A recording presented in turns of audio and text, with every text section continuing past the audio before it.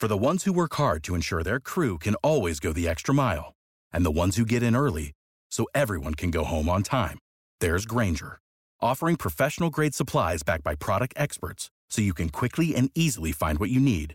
Plus, you can count on access to a committed team ready to go the extra mile for you. Call, click Grainger.com, or just stop by.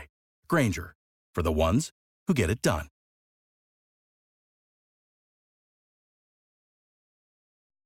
.653, if you were listening on Friday, you heard us talking about the vote that was set for today in the House on an infrastructure bill. Well, now that's scrapped, and it's likely going to be later in the week, setting up a pretty pivotal week for the Biden economic agenda. Is WOKV's Blair Miller in Washington. I guess we could start with the infrastructure plan. What happened? So really, it's a couple things.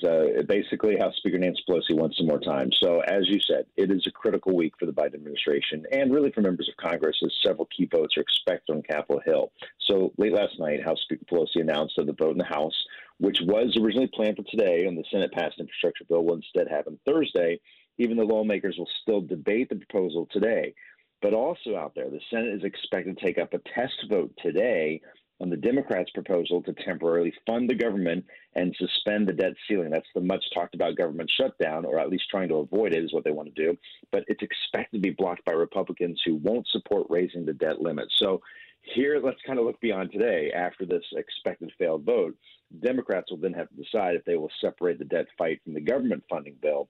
Even though Congress needs to deal with the funding government this week, they have a little more time to figure out the nation's borrowing limit and whether to raise that or suspend that, Rich. Yeah, by dinner time, I would imagine that we may already know what's going to happen in the Senate. I think their votes are planned for like 5:30 or so.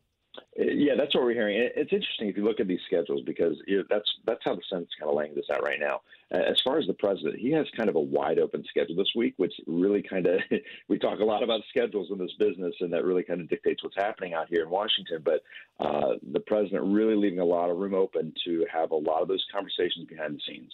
We'll see which side may blink on a partial government shutdown as we move through this busy week. Blair, going to be a busy one. We'll stay in touch with you. Stay close by for updates by listening in the 104.5 WOKV app. You can also get our breaking news alerts if there is any breakthrough deal that is struck. 656. For the ones who work hard to ensure their crew can always go the extra mile, and the ones who get in early so everyone can go home on time, there's Grainger, offering professional-grade supplies backed by product experts so you can quickly and easily find what you need.